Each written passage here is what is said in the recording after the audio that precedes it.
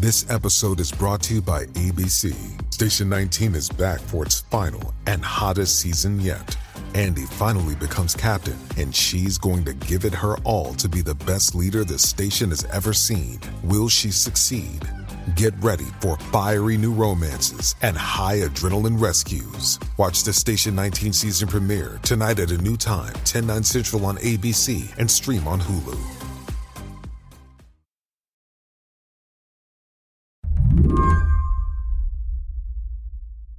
Jean Peters Baker swore an oath to uphold Missouri's laws. And then Roe v. Wade was overturned. And Jean had to try to figure out what exactly the law was. In Missouri, an abortion trigger law was nearly instantaneous. Within the first 15 minutes, it became law in Missouri upon the decision being released in Roe. Wow. I mean, have you ever had a law flip that quickly? It's like a light switch. No, we really haven't. Certainly not one of this caliber. Jean is the Jackson County prosecutor, by the way. I had to pivot pretty hard to see, okay, what is this new law? And then when I realized, oh, it's a near total ban. Near total ban.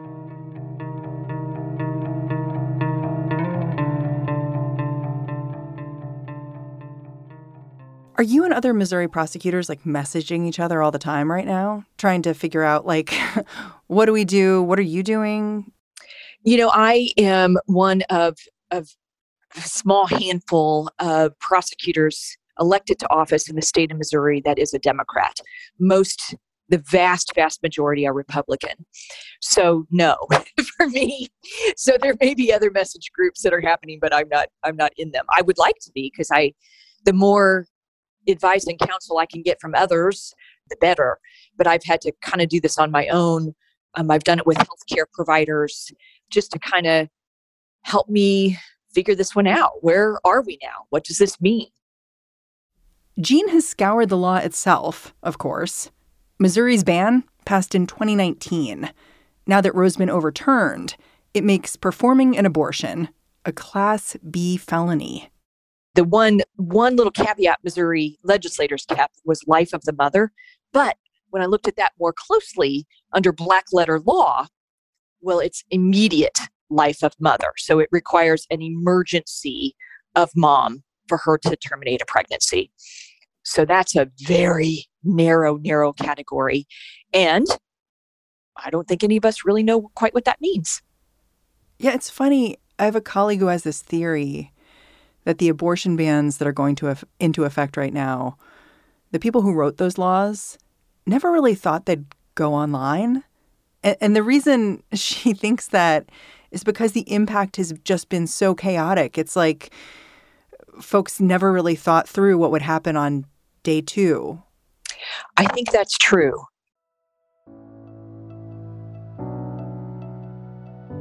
I think people are now realizing the import of those words that they put into law and what does it mean.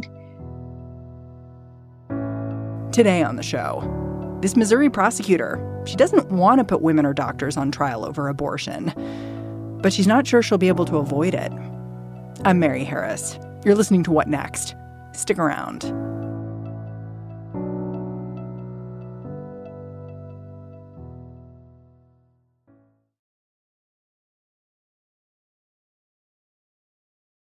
This episode is brought to you by SAP. First, the bad news. SAP Business AI will not help you generate cubist versions of your family's holiday photos, but it will help you understand which supplier is best to help you roll out your plant-based packaging in Southeast Asia, or identify the training your junior project manager needs to rise up the ranks, or automate repetitive tasks while you focus on big innovations. So you can be ready for the next opportunity. Revolutionary technology, real-world results. That's SAP Business AI. Shipping can make or break a sale, so optimize how you ship your orders with ShipStation. They make it easy to automate and manage orders no matter how big your business grows. And they might even be able to help reduce shipping and warehouse costs. So optimize and keep up your momentum for growth with ShipStation. Sign up for your free 60-day trial now at ShipStation.com and use the code POD. That's ShipStation.com with the code POD. Jean Peters Baker follows the news. She saw the big abortion ruling coming. But the thing is, she didn't quite believe it. For me, it was, wow, that's it. And I'm still at, wow, it's hard to put my head around all that. There's something about that. It's just hard sometimes to prepare in advance for something that you even see barreling down the tracks. So this is a new place for us to be. I can't really think of something very similar to it. Baker lives in a bluish part of Missouri. Her county contains a chunk of Kansas City, some nearby suburbs. She worked in the local prosecutor's office for over a decade. Then in 2012, she got elected to run the place. When the Supreme Court ruling came down overturning Roe, she was prepared. She told her constituents she'd use her prosecutorial discretion to limit how many abortion-related cases ended up in court. It's not entirely clear, though, what that's going to look like, even now. My job is to uphold all Missouri laws, even those I don't have a whole grand amount of respect for, and I think that they might do some harm. Now, that said, it's very, very important for me to tell your listeners that I do have discretion, and I will use my discretion in ways that helps my constituents rather than I think needlessly harms them. Man, that feels like it's a squishy promise. And I understand that you're in a difficult position. Would you say you support abortion rights? I do, as an individual, as a female, and politically I do. But as a prosecutor, this is not the county of Jean Peters Baker. This is the county of Jackson under the state of Missouri. And so that oath I took was to uphold all Missouri laws. That said, I can review these cases with a great amount of skepticism. I can view them knowing that it's, maybe the black letter law might look easy, but the facts of these cases will not be. Is there any circumstance in which you see yourself prosecuting a healthcare provider or a woman over abortion? So there's the rub, okay? There's the rub. It's nearly impossible. And keep in mind, I've been doing this job for quite a while. I started as an intern in the office and then got hired as a young prosecutor. And so I'm closing in on my 25th year of this kind of work. One of the things I've learned is that you need to be careful of saying never, always. The facts of individual cases are going to guide what happens. And I've looked at a case before that was brought to me outside of the protections of Roe and chose not to prosecute that case after I did some more probing. I asked more probing questions in that investigation that led me to a completely different place. And it led me to not prosecute that young woman. What were the facts? Do you mind laying them out? It was a very young mom, I'd say about 6 years ago. The father was out of the picture and she ordered drugs through the mail and she did abort her fetus, but she also nearly killed herself. There's some other factors that layered in there. Her socioeconomic status was very low. She had no family support. So she was just somebody out there on her own struggling. And I don't believe my system is meant to bring her into a courtroom. I did not prosecute that case because I learned during my review of it that she was suicidal, that she almost killed herself, by taking those drugs. And to you, that was mitigating. Of course it was. And every prosecutor should want to know those things. So you need to go out and get them yourself. And perhaps for the healthcare provider, you need to fully understand that individual's thought about what they needed to do as a healthcare provider. What's their oath? What's the oath of a healthcare provider? I'm trying to put myself in the position of a physician in Jackson County who has maybe provided abortions in the past and maybe looking for guidance about what to do now. And I feel like hearing what you're saying it makes a lot of sense.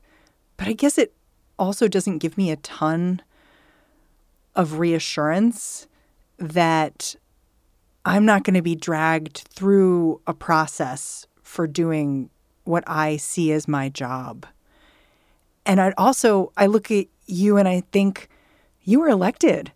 You could be no longer the prosecutor in a few years. And then maybe I'm really in trouble. That's right. That's true, too. What do you hope that doctors do in your county, hearing your position? Like, what do you hope it gives them? I really would love to be able to give healthcare professionals reassurance. All I can do, though, in this moment is give them the notion that I will give everybody a fair shake, that my job is to review the law, to make sure that I am upholding my role as the prosecutor. But even that said, I believe in the work that healthcare providers do. I believe that they are the experts, not me, and that I want to respect the work that they do. There's a Republican county prosecutor in your region, in Platte County, who said he will pursue abortion ban-related cases. That makes things extra confusing, I'm sure, for those physicians and women about what they do. And it makes it seem even more like what you're offering might be cold comfort. And I understand it's all you can offer potentially. But I wonder if you struggle with that a little bit. I am 100% struggling with it, yes. As a public servant who upholds Missouri's laws by an oath of office, I am simply the steward of this office for now, entrusted by the voters to do it. I want to do the job as best I know how to do it, and as fairly as I know how to do it, and justly. So, with all those things in mind, I have a very difficult job ahead in trying to figure out how to provide some comfort to the necessary work that healthcare providers give without being harmful to them in that process. It's going to be difficult for all of us. You've shared a bunch of concerns about Missouri's law. And one of them is that it could be used to prosecute a woman who sought an abortion. And I wonder why you think that, if you could explain that. Like you've explained it very clearly before, where you talk about, the law says a woman shall not be prosecuted for a conspiracy to violate the provisions of this subsection, which means, wow, there are a few other things maybe she could be prosecuted for. Absolutely. What kinds of things? Well, for instance, she could be viewed as the principal in that situation and prosecuted for some grade of homicide. Oof. Oof is right. Now, let's go a few steps further, because that's where Missouri's law is. Missouri's law is very specific that we have no exception, none, for a rape victim or incest victim. Now, that one angers me a great deal because you've called it mean. I did call it mean. Since I've called it mean, I can't think of a better word. It's mean-spirited. I know you prosecuted rape and incest cases before you led your office. And I imagine those cases are kind of what's in the background when you think about this. Well, they should be they're in the background for every single prosecutor in America. Okay, I'm not different. Every jurisdiction in America will have rape victims that walk through their office doors that have been forcibly impregnated, or the potential for that to occur is great. For incest victims, and I don't mean to be overly blunt, but this is where we are now. Incest victims are so repeatedly attacked. They're so repeatedly forced to have intercourse without their consent that there's a greater risk of pregnancy for them. They will show up as pregnant. It's just one of the consequences of that horrendous crime. That horrendous crime occurs in every part of America. So prosecutors are going to see her. Now, we see her now. And Missouri decided we want to throw one more thing at her. Tell me a better word than mean. for that. Can you come up with a better one? I can't. Have you seen an abortion be life-saving, life-changing for a victim that you were maybe helping as a prosecutor who was involved in rape or incest? I have. Yeah, I have. I have. Democrats in your state legislature, they actually asked for a special session to clarify the language of Missouri's abortion law because someone suggested early on that it was even broad enough that it could ban contraception, which I think was clarified that was not the case. But the governor declined to have a special session. No, go ahead. Do you disagree with that? Well, look, I guess the other thing I want to say about that is the governor also put out an edict immediately after Missouri's law became effective, saying there's a ban on the prosecution of women. That's not true. Why do you say that? Because it's not true. He may wish that right now when he realizes what they just passed and what are the consequences, but that's not true. And you can read the law like I can read the law. You don't have to be a legal scholar to know that's not what Missouri law says. So women may be prosecuted under this statute, and it may be a rape victim, and it may be a medical care provider, and it may be a woman who really wanted that child to be born, but something happened and she cannot successfully have that child without risking her own life. I don't know what all this means, but I do know that Missouri's law is so broad that I can say I won't prosecute a woman for conspiracy. I can say that because Missouri law purely says that. It's very plain and clear. I will not prosecute a woman for conspiracy because the law in Missouri does not permit it. Except the problem is Missouri law permits a whole lot of other types of prosecutions. It was interesting to me because your governor declined to have a special session to clarify the language of Missouri's law here. And the reasoning that his spokesperson gave was essentially because this is complicated and it's going to take time to figure out.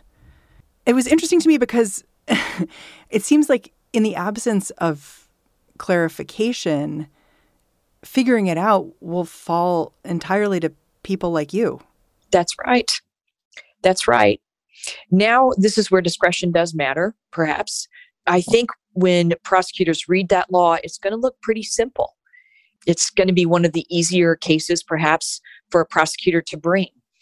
My concern is to try and get prosecutors to slow down and look at the consequences of what could happen by filing those cases.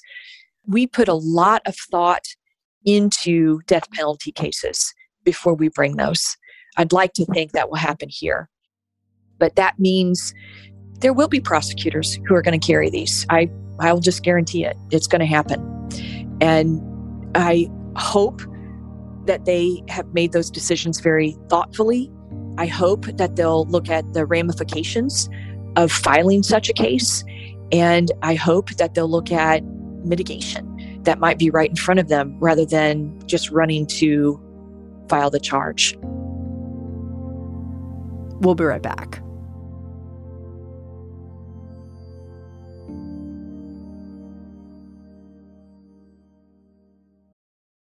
Does Monday at the office feel like a storm? Not with Microsoft Copilot. That feeling when Copilot gets everyone up to speed instantly? It's sunny again. When Copilot simplifies complex data so your teams can act, that sun's shining on a beach. And when Copilot uncovers hidden insights, you're on that beach with your people, and you find buried treasure. That's Microsoft Copilot. Learn more at Microsoft.com/AI for all. Last week, there was this story out of Ohio that got a ton of attention about a 10-year-old who traveled out of state to get an abortion after being raped by a 27-year-old. Raped, 6 weeks pregnant, already traumatized, was forced to travel to another state. What I thought when I saw that was how much power government prosecutors have right now. Because first of all, you had Ohio's attorney general saying, I don't think this happened initially, even though there is a case. It clearly did happen. I know our prosecutors and cops in this state. there's not one of them that wouldn't be turning over every rock in their jurisdiction if they had the slightest hint that this had occurred there. Then you had the Indiana Attorney General saying he was going to investigate the doctor who had performed the abortion. If she failed to report, and in Indiana, it's a crime to not report, to intentionally not report. And it just seemed like there was so much legal involvement. And it was clear to me that government attorneys can really raise or lower the heat around abortion and how we talk about it. And I wonder if you saw that case and the discussion of it as instructive in some way for someone like you. 100% I did. Yeah, I did. Because I thought, here it is. 10-year-old that's a, boy, what a tender age 10 is. But you know what? So is 11, 12, 13, 14, 15, 16. So is an adult woman who might have mental capacity issues. So she's not able to consent. I've had all of those cases, by the way. I've had all of them. I'm just trying to put the number of different circumstances, highlight them that I know can come up into play because I personally had them happen as a prosecutor here in Kansas City, Missouri. So if that's been my personal experience, it's got to be the experience of prosecutors all around the United States because we're not different. We're not unusual. We don't have a higher degree of sex assault probably than anybody else. And by the way, it's pretty high in almost every jurisdiction in America. It's something that's real. It happens on a regular basis. We really have to view where we are. I will not be surprised to see that these cases do become politically charged, that depending who's running for office, what they want to run for, do they want to create, some kind of name for themselves? I'm worried about that. And if you view your office, your public office, as a launch pad to a new position, boy, that should worry all of us about what a prosecutor in that situation might do, what an attorney general who maybe want to go on to higher office might do to put themselves in a position where perhaps they feel like they can do greater fundraising with a very public story. Well, you're a politician. I mean, some would say you're taking a stand too. You bet I am. But I am speaking from somebody who is looking at black letter law and how it applies to cases that I already see, how it applies to the rape victim that walks through my door and how I'm supposed to serve her. So the way I'm viewing it is as somebody that now has a new law and I have to figure out how to use it. You work closely with law enforcement. That's your whole job. You've alluded to having conversations with them, sort of explaining like, hey, here's how I'm going to approach these kinds of cases, given that the way the law's changed. That's right. Can you take me inside those conversations? Because I imagine different law enforcement officials have different perspectives here on the law and the morality involved. And I just wonder if you talk to one person, it's one kind of conversation. You talk to someone else, it's quite different. When I talk to my law enforcement, each one of my police chiefs, I told them, I said, you may view me as having a political view here. And I said, these cases are not, I said, as best you can, are not to be viewed politically. And that for you not to presume anything, that if you get one of these cases, you are to bring it to me. That is my job. It's my role. And one of the reasons I wanted to be very clear about that is in my state, my attorney general also has concurrent jurisdiction. Over your jurisdiction? Yes, over this issue. Missouri Attorney General Eric Schmidt. A.G. Schmidt, it's great to see you again. Thanks very much for being here. Yeah, I mean, this is something that's been worked on for decades. People have preyed upon this. It's a long time coming. Thankfully, he is the seated attorney general, and he is running for higher office. He is running for the United States Senate. I don't forget for a moment that that is the man that may come into my jurisdiction if I'm not doing my job. He may come in and say he's going to do it for me. And I'm not going to have that. This is my jurisdiction, and I will prosecute or not the cases that occur within my jurisdiction. So for me, it's another sort of reason that I need to be careful with what language that I use and be careful about how I go about handling my job as a prosecutor. So you're going to law enforcement and saying, come to me. Like, I got this. Don't, right. Please don't go above my head. Well, don't go somewhere else just because you may have a certain political view as well. That's so interesting. I've been wondering if you were going to get into conflict with Schmidt because he's already come out there and said, I'm going to sue the city for trying to provide help for city employees who want to leave the state for abortions. Correct. So the attorney general is already kind of making his mark here and saying what he wants to do, which is be aggressive. Yes. Do you fear that by speaking out and saying very plainly how you feel about Missouri's abortion ban, that you're going to draw the scrutiny of your attorney general? That you're essentially going to bring fire on yourself? You know, I don't know how to avoid it. I don't seek it. I don't want it. But I'm not a lawmaker. I didn't make this law. And now I'm stuck with it.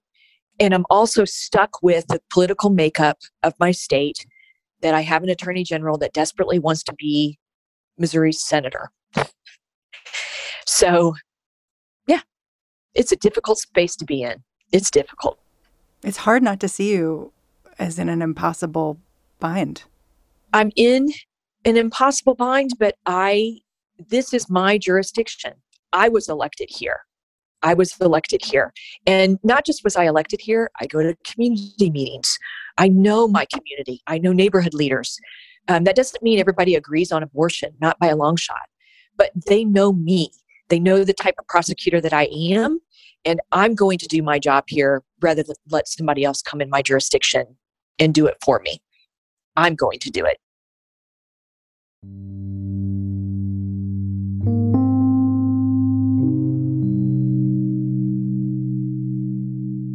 Jean Peters Baker, I'm really grateful for your time. Thanks for talking. You're welcome. Jean Peters Baker is the elected prosecutor for Jackson County, Missouri. She represents part of Kansas City. And that's our show. What Next is produced by Elena Schwartz, Carmel Delshad, Madeline Ducharme, and Mary Wilson.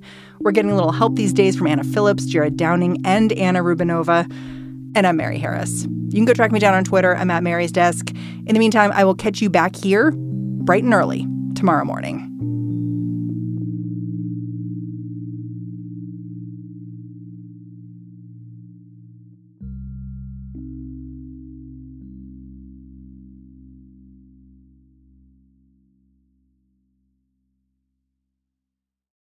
For the ones who work hard to ensure their crew can always go the extra mile, and the ones who get in early so everyone can go home on time, there's Grainger, offering professional-grade supplies backed by product experts so you can quickly and easily find what you need. Plus, you can count on access to a committed team ready to go the extra mile for you. Call, click Grainger.com, or just stop by. Grainger, for the ones who get it done.